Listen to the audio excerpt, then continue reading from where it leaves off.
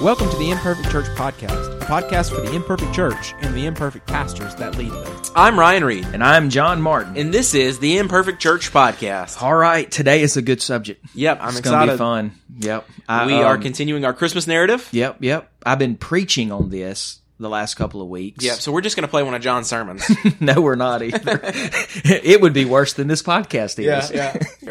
Last week, we talked about our favorite hymns, and so that was fun for us. It may not have been fun for you. It's really fun for me. I'm going to be singing hymns the rest of the day. Yeah. But today we're going to go and talk about the subject of most of those hymns. Because most of the hymns that we talked about were about Jesus. They were about Jesus. That's right. And particularly they were about the incarnation of Jesus. That's right. The coming of Christ to dwell on earth. The enfleshment of Christ. The enfleshment of Jesus. And so today we're going to talk about that incarnation. Mm-hmm. And we know this is our second really theological discussion. Is that right? So we're gonna continue this is part of our series of plain theology for practical people. Right. Or practical theology for plain people. So we did Revelation. We did Revelation. Yeah. And so today we're going to do the incarnation. Right. And some of those topics too, I could just kind of interject this as we're closing out season 1. This is our 25th episode. 25th, that's right. Yeah, and so next week will be 26, which will release a little early. That's right. And that'll finish season 1. Mm-hmm. And so after the new year, season 2 will start, and we're gonna sprinkle in some of this theology, and maybe there's some theological ideas that you think I'd like to hear their take on it. Yeah. And so let us know those. So we can sprinkle them in. So just comment, send us a message, a Facebook, a Twitter, whatever you got, and we'll sprinkle those in. A little bit. As long as they're not too hard. That's right. Yeah, we like the. Of course, we're dealing with the incarnation today, so which is kind of deep. It's deep. Yeah, it is. I mean, we've said this before that this is one of those things that could go on and on forever. That's right. So we're going to try to limit it to the incarnation, and we're going to try not to get into everything else, because as we look at theology in general, especially biblical theology, some of these topics just blend so easily into others. And we could continue talking about the nature of Christ, the person and work of Christ, his active and passive righteousness, and we can get all into that, but we're going to try to stick with the incarnation, maybe even dabble in the hypostatic union and the virgin birth. Yeah, I think you have to. You have to talk about that, especially since it's Christmas. That's right, it's Christmas. It's Christmas. That's right. So we've got our eggnog ready. We're ready to go. That's right. We're all eggnogged up. Let's begin with a biblical support for the incarnation. So this is good to read and understand in your theology books, but Ryan, where does it come from? Well, if we want to go right to the heart of the incarnation, we need to begin with John's prologue. Yeah, certainly. In the beginning was the Word, and the Word was with God, and the Word was God. Skip on down a few verses, and the Word became flesh and dwelt among us. Yeah. So that's the idea of the Word, the pre-existent, the pre-incarnate Word of God, Christ. Sure. Put on human flesh and tabernacled and dwelled among us. That is, I think, the most clear presentation of the incarnation. But it's not the first, John. No, it's not. It's not. I want to interject this too. That prologue has always been interesting to me because 2 verses of Scripture in the midst of that chapter, John gives his birth narrative. Yeah, mm-hmm. And it's kind of an odd place for that, I think. But what John's doing, I think, is John is saying, this man is different than I am. Yeah. Right. And so in that prologue as well, we get that the Word became flesh, but we also get this, he was born just like I was born. That's right. Idea. Yeah. But if you want to go further, then I think you have to go into the Old Testament, particularly the prophecies. And one of the prophecies that we hang our hat on as believers is the prophecy of Isaiah. Yeah. And Isaiah uses a word to describe God, or he will be called, it says, he will be called Emmanuel. Right. Which Emmanuel means God with us. So even in the prophecy, we have this idea that this long-expected Jesus would be God with us. That's right. That he would be the presence of God. Even the great Emmanuel passage, the Prince of Peace passage, unto us a child is born, unto us a son is given. Right? Even that language hints at not the Son coming into existence, but the Son coming to us. Right. And so just all of those great Old Testament prophecies come into fulfillment. And if we read the Matthew narrative, for example, Matthew written to a primarily Jewish audience to defend Christ, his messiahship. Right. You're going to look at that, and Matthew's going to bring up some of these great verses where the prophets were pointing to the Word becoming flesh. Yeah, and this idea of the incarnation, man, it's deeply rooted in the biblical communication to us from God, right? Yeah. But it's also been a controversy throughout the history of Christianity. And as we look today, we're going to talk about some of those controversies. We're going to talk about some of those heresies. We will not be heretical ourselves. Yeah, I hope not. Right. But if you jump in our time machine with us and you go all the way back to the first century, and you are a Christian right after the apostles, right? You're the heir to the apostles, and you're trying to figure out the scriptures. You're trying to study them and rightly divide them based on apostolic teaching. And you look. And you have a question concerning the nature of Jesus, you can't pull off from your shelf old Wayne Grudem and search. You don't have that. You can't look to Calvin or Augustine. You can't look to any of these great giants of the faith that we are able to stand upon their shoulders. You can't do that. You have to wrestle it out yourself. And so some of these early heretics were genuinely trying to figure out an issue. I think so. And began going in the wrong direction. Yeah, and this is dangerous because a wrong understanding of the incarnation is detrimental to our theology in every aspect. So it changes our understanding of soteriology. Right. I mean, if Jesus is not fully God or if he is not fully man, it changes our salvation. It changes the atonement. Right. It changes even the possibility of the resurrection. Right. It changes how God the Father, the Spirit, and the Son interact with one another. You see, this is when at Christmas time, it's what we focus on. The incarnation is a significant for us to get right. We need to be sure that we're getting it right. Right. I think it's good. So let's dive into our dead man talking first. Okay. As I mentioned Augustine a second ago, he has such a beautiful poetic statement on the incarnation that helps us to understand its significance. He writes, "Man's maker was made man, that he, ruler of the stars, might nurse at his mother's breast, that the bread might hunger, the fountain thirst, the light sleep, the way be tired on its journey, that the truth might be accused of false witness, the teacher be beaten with whips, the foundation be suspended on wood, that strength might grow weak, that the healer might be wounded, that life might die." Wow, yeah. Just a beautiful passage that brings the weight of the incarnation. It does, man. That the light may sleep. Yeah. Man, I know there's several powerful words in there, but that one right there is pretty important to me because he is both. He is God in the sense that he is light. He is the light of the world. That John light from light, eternal. Right? Yeah, John 1 tells us that. But yet Jesus, we know, was sleeping in the boat while his disciples were outside struggling because he was human. And this balance of these two things, I think, is where we've got to find out where that exists. Yeah. How he is fully man and yet also fully God. One of my favorite, it's not our dead man talking today, but maybe a bonus dead man, St. Athanasius on the incarnation. That's one of his classics. He writes, "God became man that man may become God." Yeah. That beauty, the beauty of the incarnation is that God Almighty could have sent angels to tell us the message of salvation. Right. He could have written them in the stars. He could have written them on stone, but instead he put on human flesh. And dwelt among us. He tabernacled among us. What a beautiful truth. It is. So how do we understand this? How should we wrap our minds around the fact that God has come to us in Jesus, and yet he has come in a form that is fully man? Yeah. So there have been several heresies, as we've mentioned earlier. And it's important to know these to avoid these pitfalls, right? That's right, exactly. That's why we need to be reading history, is so that we don't repeat the same things that we're... we walking around and we realize that we've adopted a theology of someone that's been, burned at the stake. Burned at the stake. We got a problem, right? You got to work that out, you know? So I just thought we would kind of walk through some of these guys that were marked as heresies and are heretical, and then try to find a word, a creed, maybe that we could safeguard. Yeah, that we could put ourselves inside of and say we will stand with this creed. Yeah, understanding that the Bible is God's word, and the creeds of man are not. Right. But they do give us. They offer guardrails. They right? do guardrails, and that's the benefit of them. So, give us John. You're really good with names.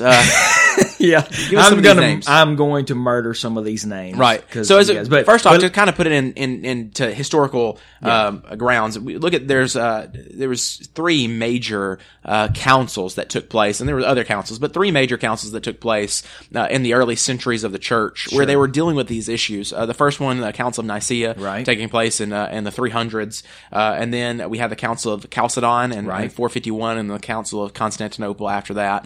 And so each of these was wrestling with something concerning the Godhead. How do they interact? Who do they look like? What is their personage like? And so, go ahead. Yeah, John. and I think for us, the Council of Chalcedon in 451 is the one that helps us the most today, maybe.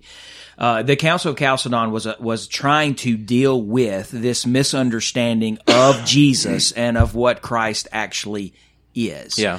And so they were trying to fight against basically 4 heresies that had risen up in this time. One was against Arius, and who believed that God was fully man, but not fully. He was the firstborn. Jesus was the firstborn of creation. That's He wasn't fully God and equal with God the Father. So that's the heresy of Arius. The heresy of Apollinarius. The heresy of Apollinarius. The heresy. Heresy of Apollinarius. Was that he was fully God yet not fully man. Right. Yeah.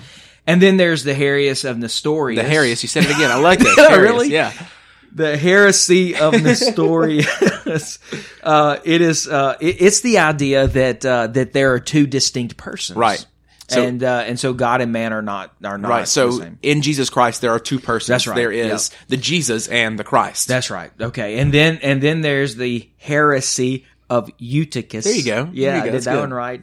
Which is, I think, where there's probably a lot of heresy even today, and that is that there is a blurring. Yeah, a blended nature. A blended nature of these 2, which is something that we're not going to get into, which is the danger of kenosis. Yeah, that we had talked about some individually we had. So these are basically the 4 heresies that this council determined to try to make a creed that would clarify against. So the creed says, yes, he is fully God. Yes, he is fully man. Yes, he is one person. Right. No, there is no blurring among them. Right. Yeah. So that would be one person with 2 distinct natures. That's exactly right. And that's we talk about the Chalcedonian Creed, and around that same time the Athanasius Creed came on. These creeds were seeking their best to affirm and deny certain things about the person and nature of Christ. Yeah. And ultimately these great men, these great bishops were called together, and did the work, did the hard work to formulate these creeds that help us out today.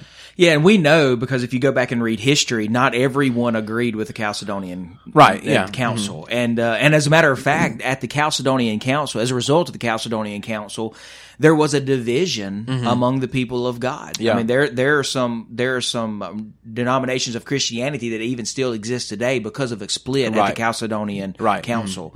And so, but for the most part, Orthodoxy can wrap their arms around the Chalcedonian Council and say, yes, this is as good as man can write it. Right, yeah. So let's talk about the Incarnation. We would say that in the person of Jesus, that there is one person, the Godhead, 100% man, 100% God, and he has put on human flesh. Yes. So he has not lost anything of his deity by putting on human flesh, but he has added humanity. Right. And so I think there's a few important implications here. The first one is that idea that he doesn't lose anything in his deity by becoming man. That's right. So I had a Bible professor one time talk about if he went to a Corvette dealer and asked to give it a spin and take it on a test ride, and he took it down some of these nice little Mississippi back roads. and got it covered with dirt, and takes it back to the Corvette museum or the Corvette dealership, and they were to say, "What did you do with this car?" He would say, "I didn't do anything to it. Right. I just added mud. It's the same car, right? That's right. That's almost the same thing that we see in Christ. He doesn't diminish his deity. Sure. He just puts on human flesh. Sure, which I think, going back to my point about the kenosis theology, is I think there's a danger in that, in saying that Christ did in fact lose some of his deity. Right, And it was one of the heresies that the Chalcedonian Council was attempting to combat against. That's right. That no, he did not. Just because he put on the humanity did not mean that it negates his deity. That's right. So, that's and so how does this work? How can God and man dwell in one person? Yeah. How does that's the issue, right? How can God become a baby? Yeah. How can the maker of worlds be a helpless babe? Yeah. And that's the beauty of the incarnation. That's the mystery of the incarnation. It is. Really. And I think that's one of those mysteries that we have to embrace. Yeah. You know, and this is not the only theological idea that requires our faith. Yeah. Mm-hmm. Yeah. You know, this may be an important one, but a lot of theological ideas it requires our faith, which is what we are. We're faith-filled people. That's right. That's right. So there's no explanation to how exactly that it happens, but we know that it does happen. And we know there's some sticky issues of how this plays out in the life of Jesus. With his deity, how much how much of his omnipotence does he obtain? Right. You know, these things are good believers can wrestle with these ideas. But we must not lose the idea that he is indeed very God of very God, and very man of very man. Yes, absolutely. And so you've got these pictures, like you just said. Well, you've got the Paul's paragraph or hymn, Philippians chapter 2, verses 5 through 11, that will add to this mystery. Yeah. Mm-hmm. To me, you've got this picture of Jesus in the garden. Yeah. To me, that's a great mystery there, where the Godhead is before, where Christ is before God, pleading with God, right? But saying, "Not my will, but your will be done." That adds to the mystery, right? And so, and even on the cross, my God, why have you forsaken me? That's right. That's right. And you can take it all the way back to the humility of being born in a stable. That's right. Mm-hmm. To me, that adds to the mystery. Mm-hmm. But yet, Scripture teaches me that yes, indeed, even lying in the manger, at that moment, he was born of the Virgin because he was conceived of the Spirit and he was fully God as he laid in that stable. And that's an important part of our Christmas theology. Right. Is that we understand that yes, indeed, the baby that was born was fully God. Fully God. And we want to have one hand on fully God, one hand on 100% God. Yep. But we don't need to forget that baby in the manger was fully human. He was. And what are the implications of this theologically? It means you shouldn't sing Silent Night. I don't know about that. Listen, it's poetic. Come on. I'm just kidding. You know, my son loves Silent Night, and this is the reason why. Because after every line, he goes, shh. So it's great. So that's the reason why he loves it. But as we think about God and man in one person, in the person of Jesus Christ, and even in the title, Jesus Christ, Christ being Messiah, that's a divine name. Jesus being God with us, you know, that Yahweh saves. Even in the name, there's the hint of the incarnation and the hint of his nature. But as we think about that, why the God man? Why does God have to be man? Why does Jesus have to be man and God? And you're right. You mentioned earlier, this plays into our salvation and our redemption. Sure. God became man because man had to pay a penalty for sin. That's exactly right. No one else could pay the penalty. And so the perfect man had to do it. The representative man had to do it. Yeah. And at the same time, there could have been no man that could have withstood the wrath of God and rose again in perfection. That had to be God. That's exactly right. And so we have to have these both. The God-man. Yeah. We have to have him, and we have him in Jesus. Yeah, I mean, man had to pay the penalty, but yet God is the only one that could pay the penalty. Right, yeah.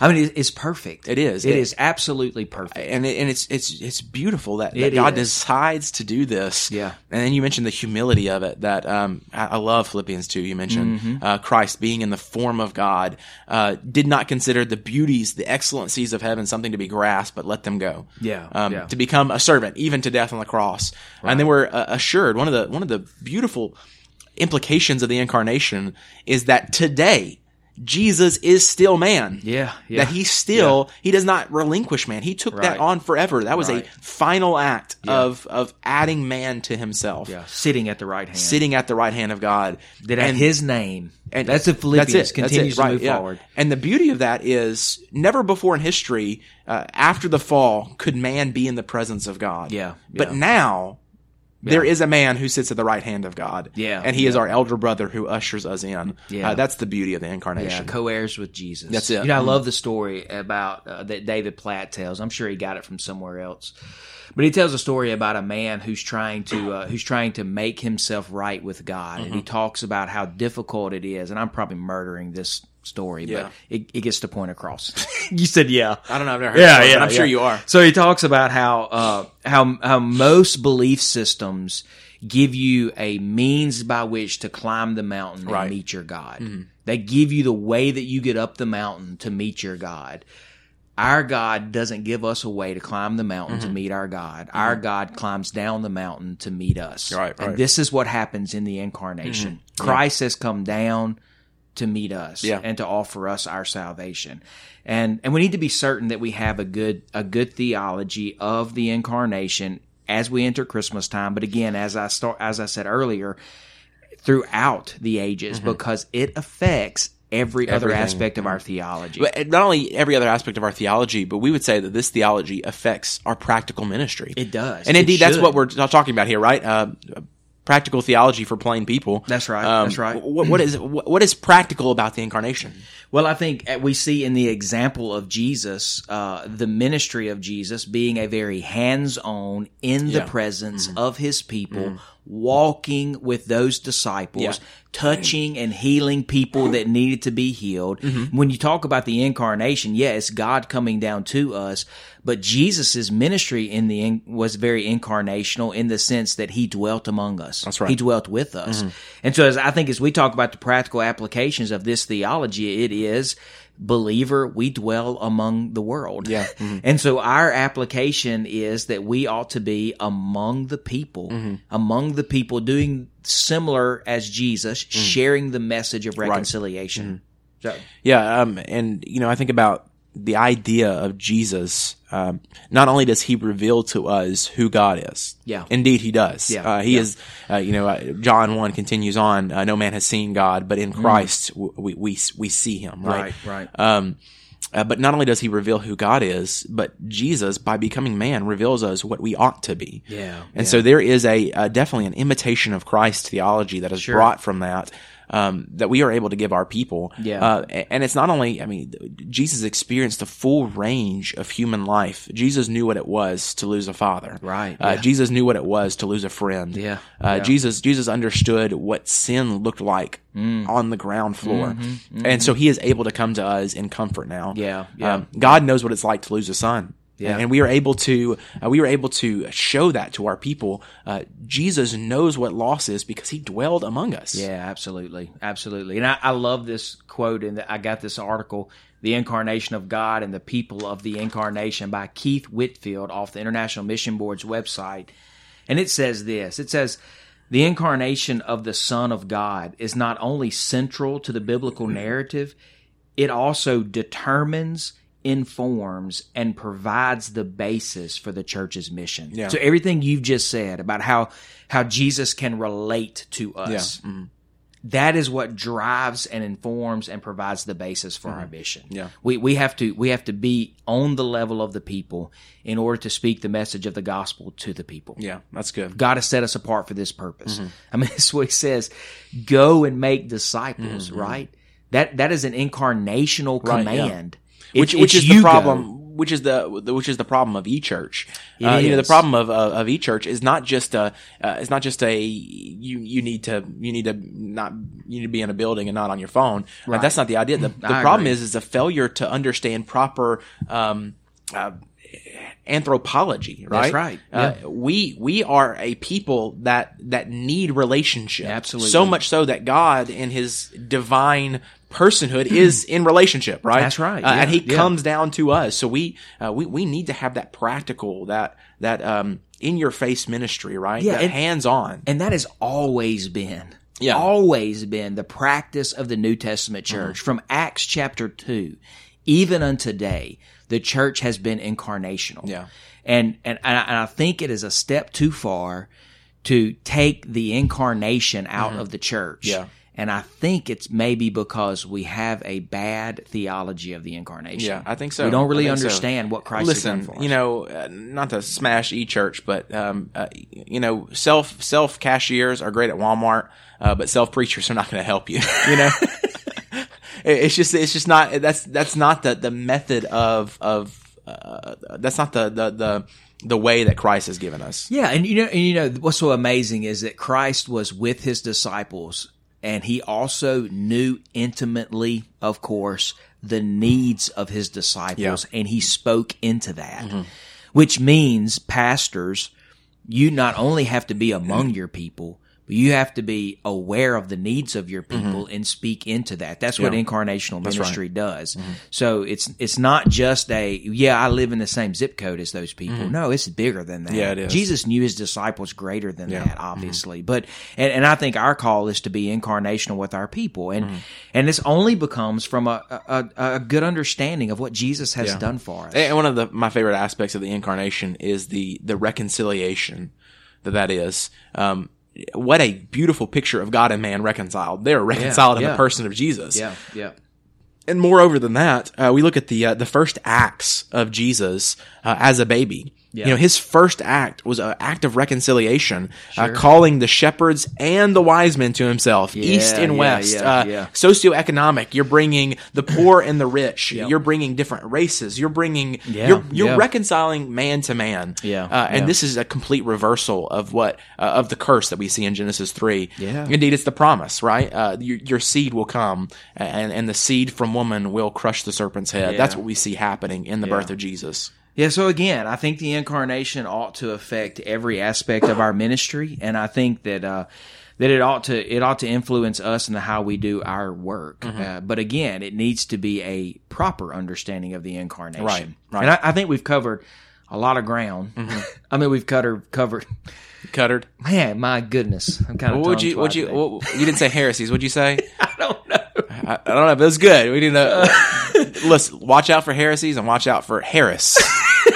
Whoever heresy is. I don't know who Harris is. I got a couple Harrises in my church, so we got to watch out for them. Oh me, yes. That's great.